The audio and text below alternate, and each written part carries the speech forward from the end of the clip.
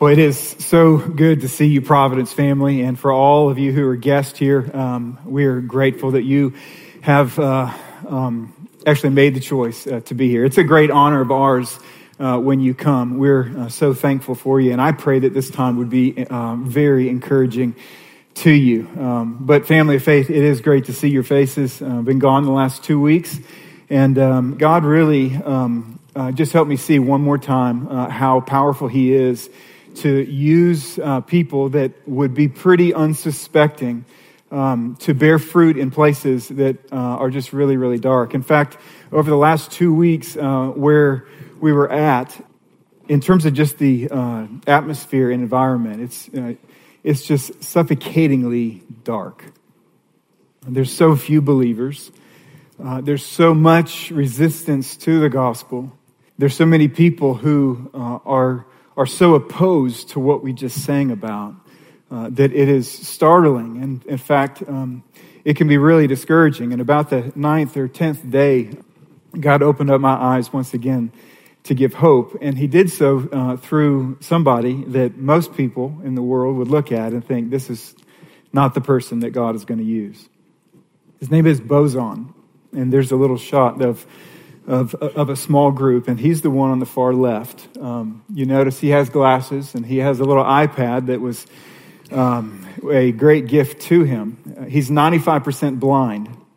In fact, on that iPad, the font is so big that there's 3 words at a time that can fit on the entire screen, and he holds it straight up to his face like this, and he starts scrolling just like this. He's from Syria, and he and a lot of people had to flee for their lives where they were at. You guys have probably seen news stories of the last several years of all these refugees leaving Syria, and they have to flee somewhere. Well, they fled to the place where we were at. Many of them.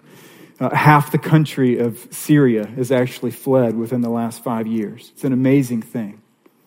And so here he is. He doesn't know the Lord, and God gives him a dream. And in the dream, this is a true story, by the way, okay, is that he sees God saying to him, you need to believe in my son Jesus. He doesn't know who Jesus is. He's never heard the gospel. And later that week, somebody comes to him, which is a really rare thing in this region, and shares the gospel with Bozon. He comes to faith in Jesus Christ. He has another dream, and he says, where he says that God tells him, now I want you to tell other people. I want you to preach the good news, this gospel of Jesus Christ to people, even though it's a risk to your life. And it's an amazing thing. We were in a city of about 1 million people. There's 90 known believers in the entire city. And up in the north region where they've allowed all these Syrian refugees to live, Bozon has led 300 people to faith in Jesus Christ. 2 weeks ago, Bozon, yeah, you can clap for that. It's a remarkable thing. Just a few weeks before this, he baptized 42 people. And here's a man who is without his family, meaning his parents, his brothers and sisters. He has his wife and his kids there. And of these 300 people, they've organized into 25 different house churches. And he spends all of his time preaching to them and training up leaders in each one of these little house fellowships where they can continue to be a light in a really dark place.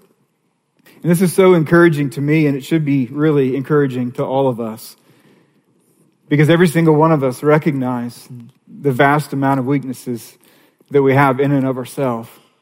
And what the gospel says is this, is that When we believe in Jesus Christ, His Spirit comes and lives within us. And when we yield to His Spirit, He has the power to do remarkable things through people just like you, and all of your weakness and all of your frailty and all of your sinfulness and all of who you know you are. He knows who you are, and yet He can use you.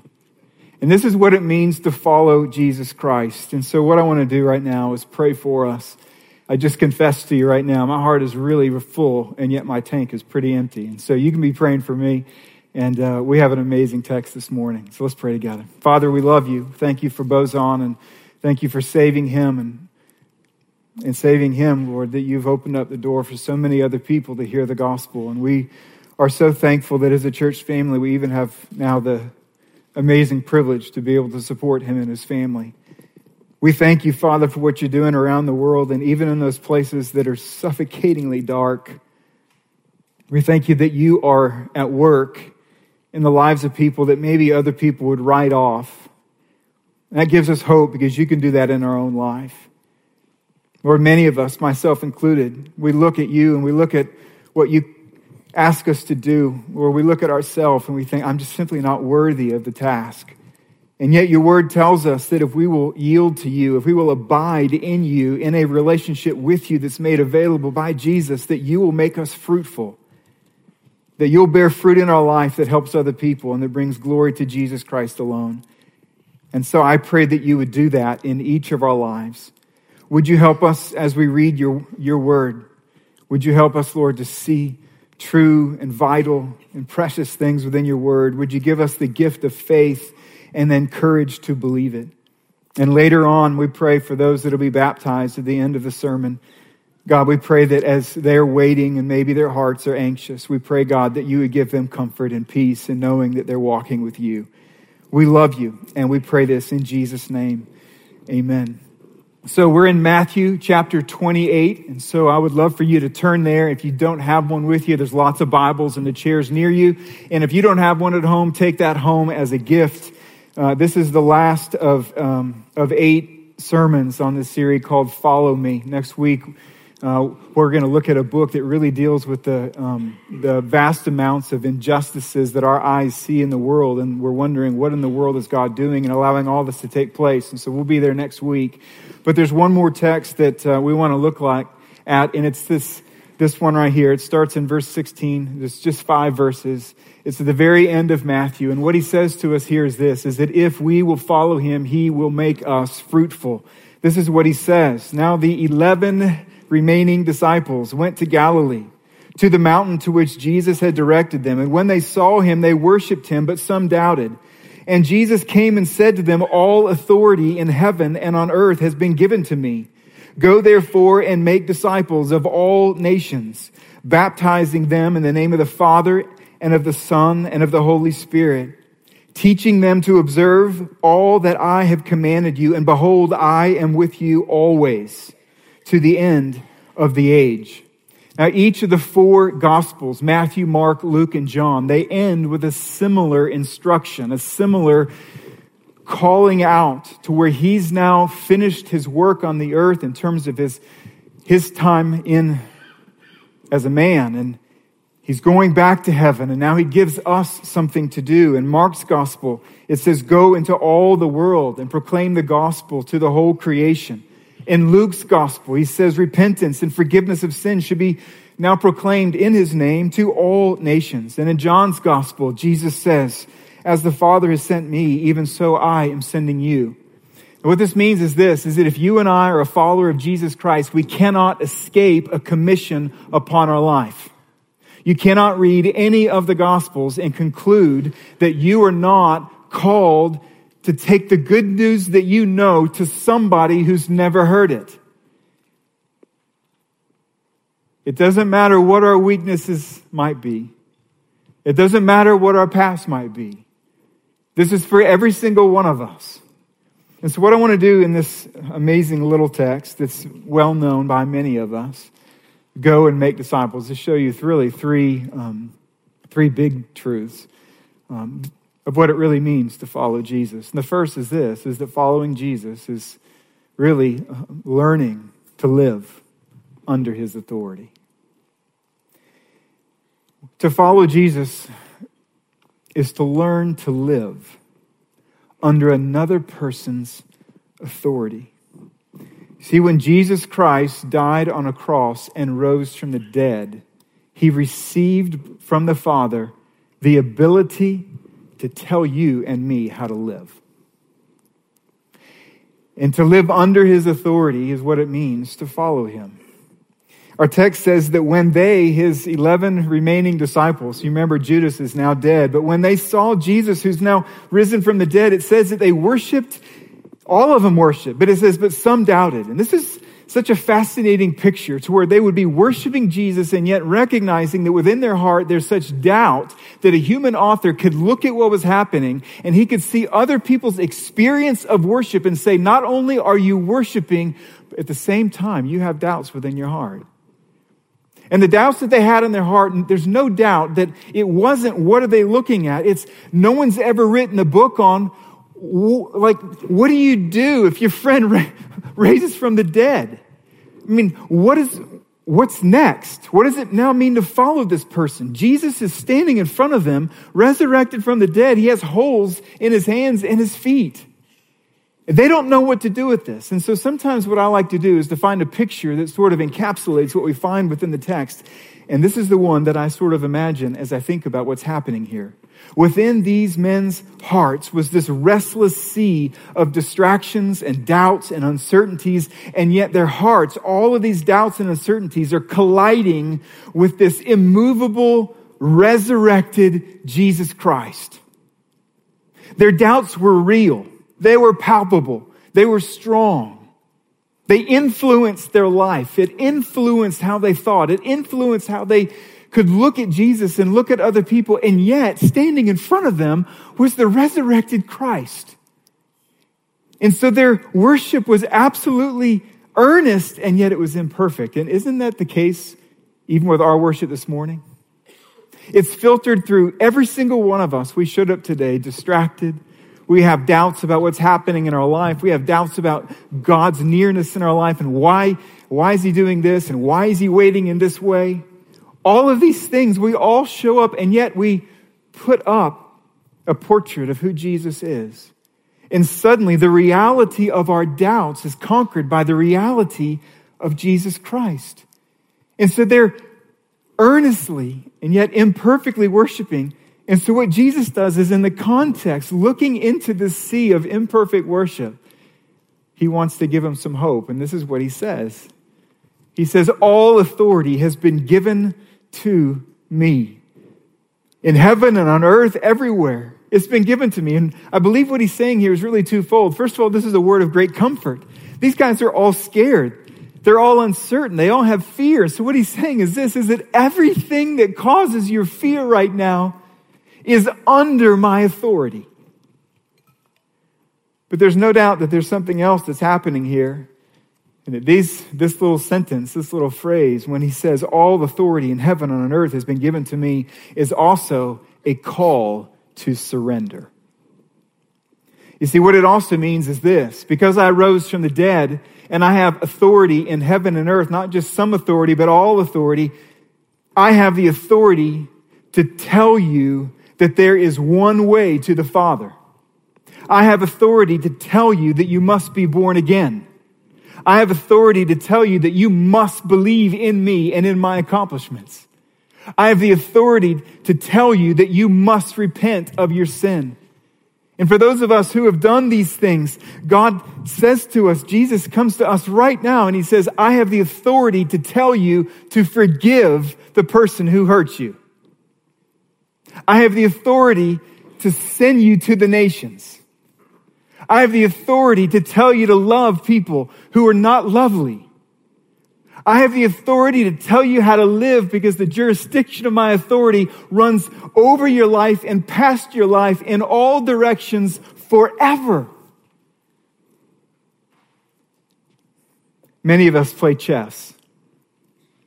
And at the end of a game, someone says, checkmate. And that last piece, when they recognize that they are defeated, is laid down.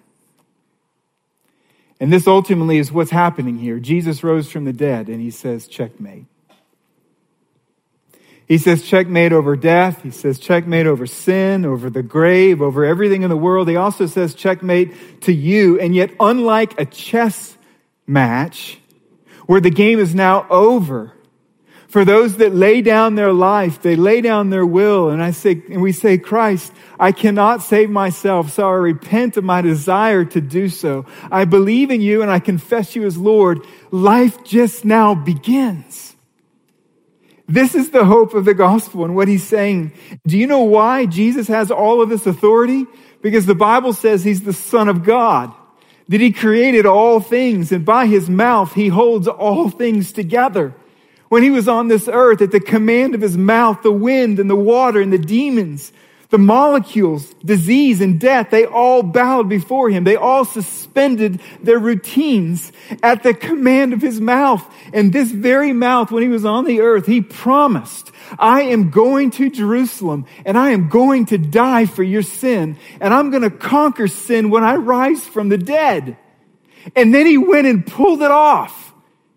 And Philippians tells us, therefore, in other words, because he did pull it off, it says, therefore God has highly exalted him and bestowed upon him the name that is above every name, so that at the name of Jesus, every knee should bow in heaven and on earth and under the earth, and every tongue confess that Jesus Christ is Lord, to the glory of God the Father.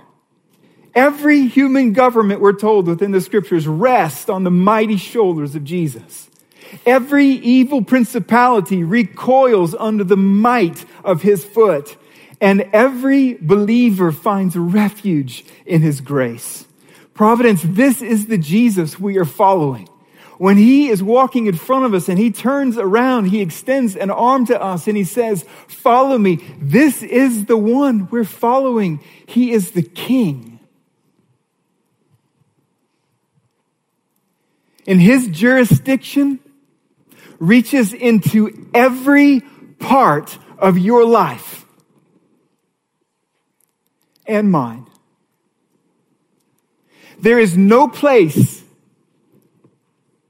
that he cannot tread. There is no relationship in your life that he can't dictate. There's not a day of your future that is not ordained by this man who has all authority in heaven and earth. So Providence, let's gladly submit our life to Jesus. I want to encourage you to say a little prayer that I have been saying many years now when I wake up. And it goes something like this. I say, Jesus, I recognize as I wake up today that you are the King of the universe and that you have all authority over my life. And once again this morning, I gladly submit to your authority. Oftentimes I'll go back to the Lord's Prayer and even say, God, you tell me to pray, our Father in heaven, hallowed be your name. And I pray that your name would be hallowed. What that simply means is, God, would you see to it that your name is seen as holy in my heart? And what this means is that when I yield and when you pray this and you say, God, I yield my life to you. And we say, God, would you see to it that your name is hallowed in my life? What that means is that in all of my interactions and all of my decisions in business and all of my decisions with my family and in all of my relationships and everything that I'm doing, would you help me to see that you are the Holy One who's standing over my life and has the authority to tell me how to live? Would you do that throughout the entire world? You see, Providence, whatever then he places on your heart to do, I want to encourage you to do it at once. Don't wait. More instructions will follow once you take the first step. This is the reality of walking with Jesus. He does not show you the 100th step. He shows you the first. And once you have enough courage to take a step of faith to say, okay, this is where you want me to go, then he unveils the next step. There's no reason for the King of Glory to show you the 10th step if you do not believe him with the first. So what is it that God's telling you to do? Who do you need to call today to confess your sin? What relationship needs to be restored? Who needs to get a passport today? What is God telling you to do? Because following Jesus is all about learning to live under his authority. The second thing we learn here is that following Jesus is about moving to make his disciples. Now let's be very clear. When I use the word move there are some people and they literally pack their things up and they move to a different country. And that may be the case in your life. But how I am very specifically using this word, moving to make disciples, is simply this, is that you will not do this unless you move somewhere. To exert energy to help other people. Maybe it's even across the street. Maybe it's just across your office. I don't know where it is. But to move where you're not going now because people there do not know Jesus Christ. It's all about moving to make disciples. And this is what we find in verse 19 and 20. You see, let me just say this again. When a man stands on this earth and predicts his death and resurrection, that goes out and pulls it off, whatever he says next matters. And what he said next was this: go therefore and make disciples in all nations, baptizing them in the name of the Father, Son, and the Holy Spirit, and teaching them to observe everything that I have commanded you. Now, this is clearly not the only thing that Jesus told us as his followers to do. And if a church uses simply this text as the bounds of what the church should be, it would actually be an unhealthy church. He's also called us to pray. He's called us to love. He's called us to care for one another. He's called the church to do other things than this Great Commission, but he has called the church to do this Great Commission. There are other things that he called us to do, but this was the last thing that he called us and directed us to do. He wants to be known throughout the entire earth. And do you know the mechanism that he wants to use is us. It's us, the church. Ephesians chapter 3 verse 10 says, through the church, the manifold wisdom of God might be made known. Now, I want you to do something real quick, okay? I know it's a little bit awkward, but you can embrace the awkwardness. I want you to look around at some of the people who are in this room. Go ahead, do it. Just observe, right? Now, after looking at what you just looked at, isn't it true that this plan doesn't seem so good? We're the solution. We're the answer. You look around this room and you see older people and you see millennials. You see people who are, or you heard people who are off key. You see people who sin just like you. You see weakness just like you. You see people who bite at each other just like you. And Jesus says, through the church, the gospel of what I have made available to the world is going to be made known. You see, we see all these flaws and we think this isn't a good plan.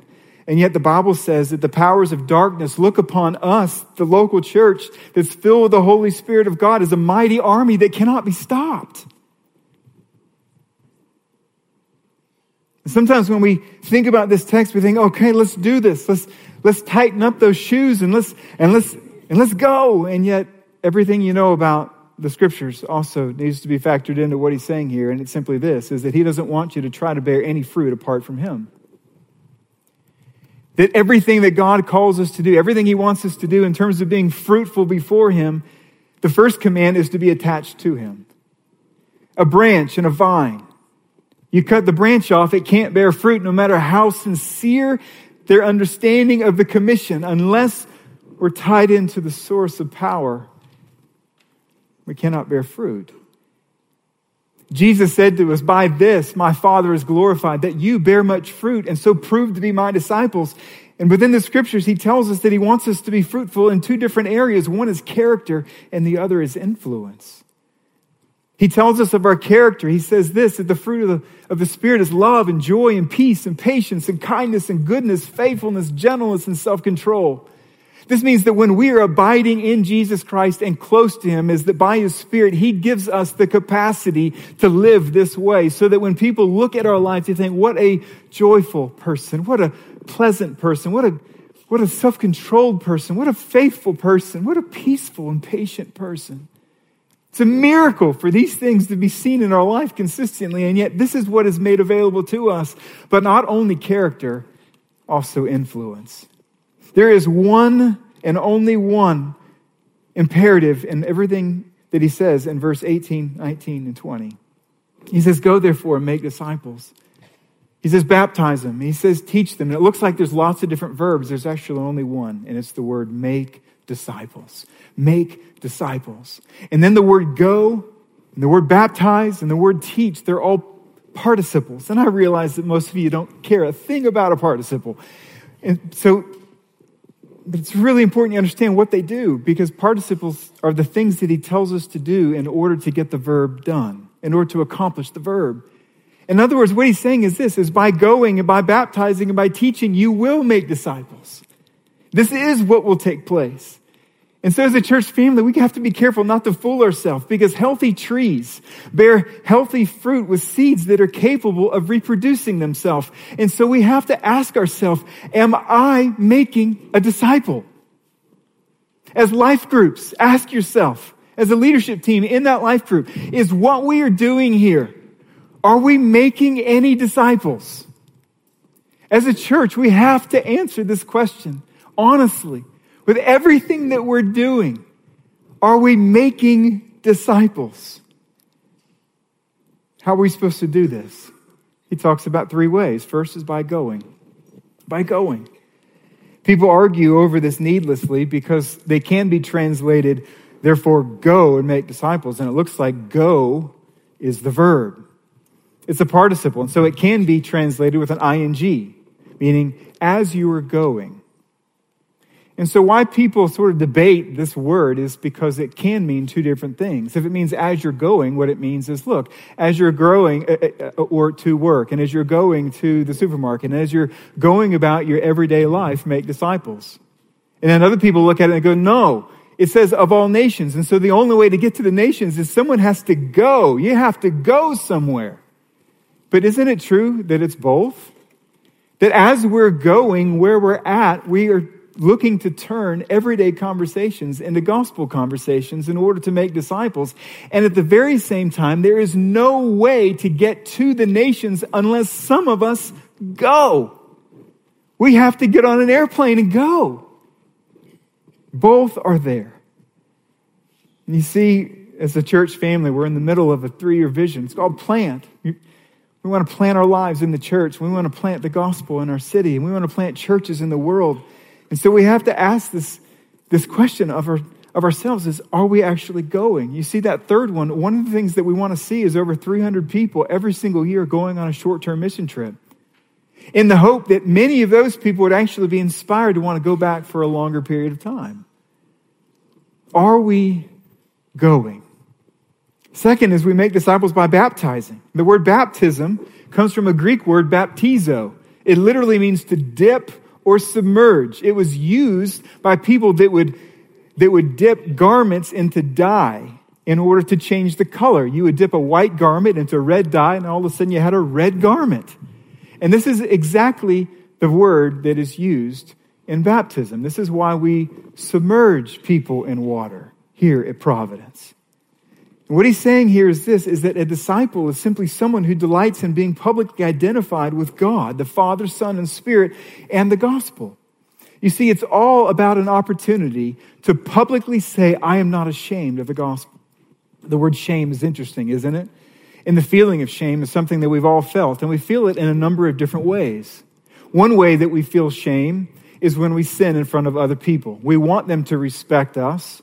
And so when we do something that we regret, and we know that their admiration for us and of us, it is lowered, we feel ashamed of that. There's another way that we feel shame, and that is not necessarily when we sin, but maybe when we just fail. If you're running the mile, which is 4 laps around the track, and you happen to get lapped, right, you may feel ashamed even though you've not done anything wrong. But then there's another form of shame, and it's the shame of association. And that's where somebody you have is sort of a friend. It may be that crazy uncle, and you want to bring someone special home to the family. And so you have to warn and say, now look, so there is a guy there, right? And he is kind of related to me.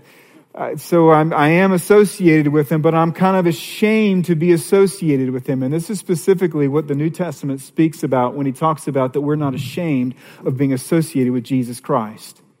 Is that in this world where his name is diminished over and over and over again, he wanted to give us an opportunity to publicly identify with him, almost like a skit, a drama. It's where when we lower people into the water, it's like a death. And when they're under the water just for a moment, it's like a burial. And just as Jesus rose from the dead, we raise them up for newness of life. The water doesn't save them. It's a picture that they've been saved. And what they're doing is they're saying, I am not ashamed to be associated with Jesus Christ. Then the third thing he says that we're to make disciples by teaching. That every new follower, every new believer in Jesus Christ needs to learn what it means to please the Lord. And also, they need to learn enough so that they can teach others. Because Jesus doesn't say teach them everything that I've commanded them. It says teach them to observe or to obey everything that I've commanded you. In other words, for every single person at Providence who's a teacher, who's teaching anybody, even our little ones, you need to understand this, is that your job is not to relay information. He's telling us to teach in such a way that people are inclined to believe, they're inclined to admire Jesus Christ and inclined to obey him. And so Providence, let's plant the gospel in the hope of making disciples. As you care for people and as you interact with people, as you learn about people, I want to encourage you to look for bridges. One of the tools that we've taught you here at Providence that I like to use because it's very simple. It can be drawn on a napkin. It can be drawn, it can be used anywhere. It's just very, very simple, even in the sand. And it's called 3 circles. And we've taught this in life groups and we've shown you this in our services. And I want to encourage you. I want to encourage you to practice it with one another. Practice it. Continue to practice it in your life groups so that you can then share it with other people.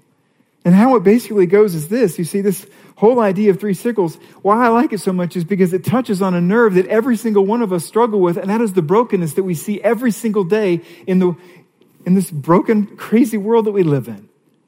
A lot of people are looking for answers as to why things happen the way they happen. When I was overseas, I sat down with a man, and I said, what do you believe is the problem with your country? And he says this, everyone hates everyone. And I said, well, let me ask you, why do you think that is? He goes, I have no idea. And I said, well, let me tell you something. I do. I do. And this is what you say. And this is what I said. I said, it's interesting is that God created a world, a good world for his glory and for our good.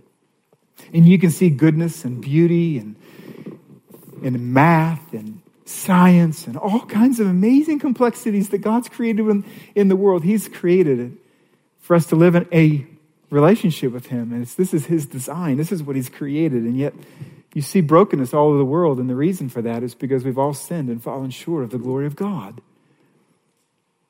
We've all said that I can do it my own way. And even after we broke fellowship with God, we think I can get back into the good graces of God by simply being good. And what this does is it creates this enormous world that's broken. Where all kinds of crazy things happen, like just yesterday. Another person went into a synagogue and shot up a bunch of people in Pittsburgh. And a lot of times what we think is we need to fix this. We need to fix this. And so in that situation, you have a whole half of the country say gun laws. That would change everything.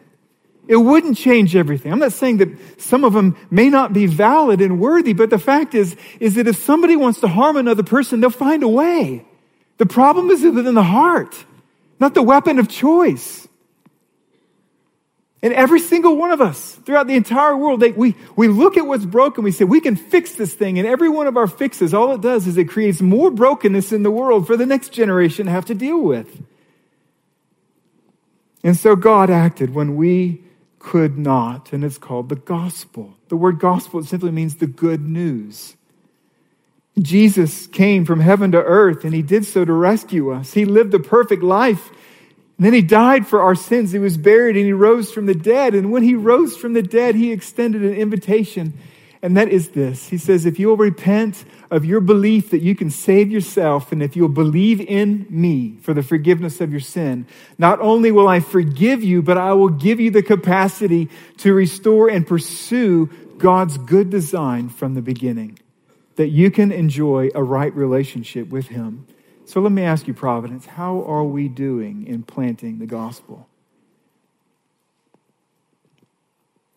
At Providence, we focus a whole lot on the fruit of the Holy Spirit. We focus a whole lot on Bible studies. We focus a whole lot on baptism. We focus a whole lot on going. We focus a whole lot on teaching people.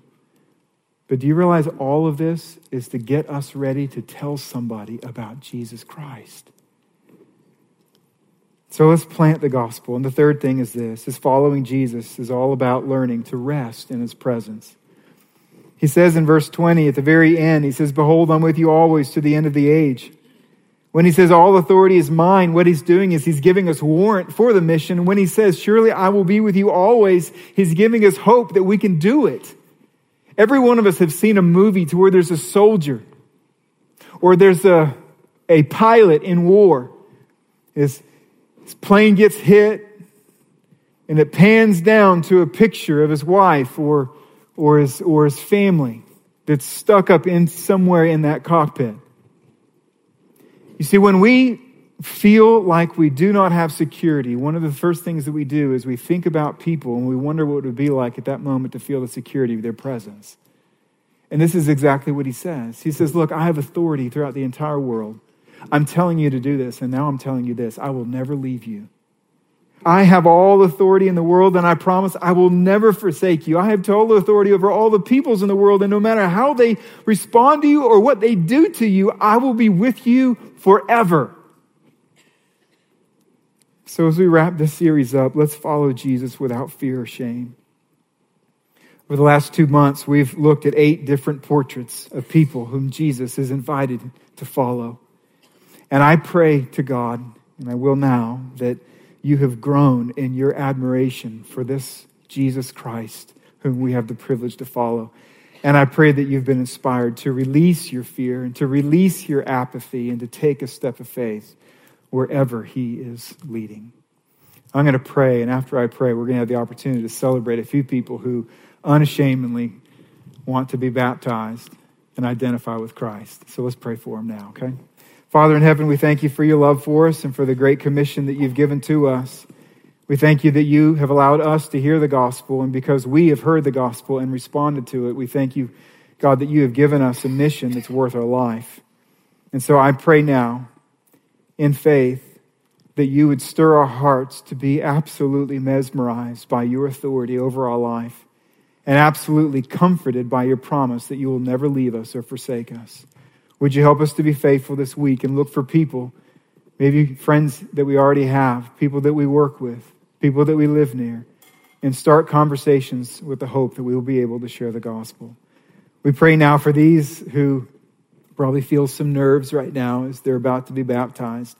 We pray, Father, that you would stir our hearts to celebrate what you have done in their lives now. And we pray this in Christ's name. Amen.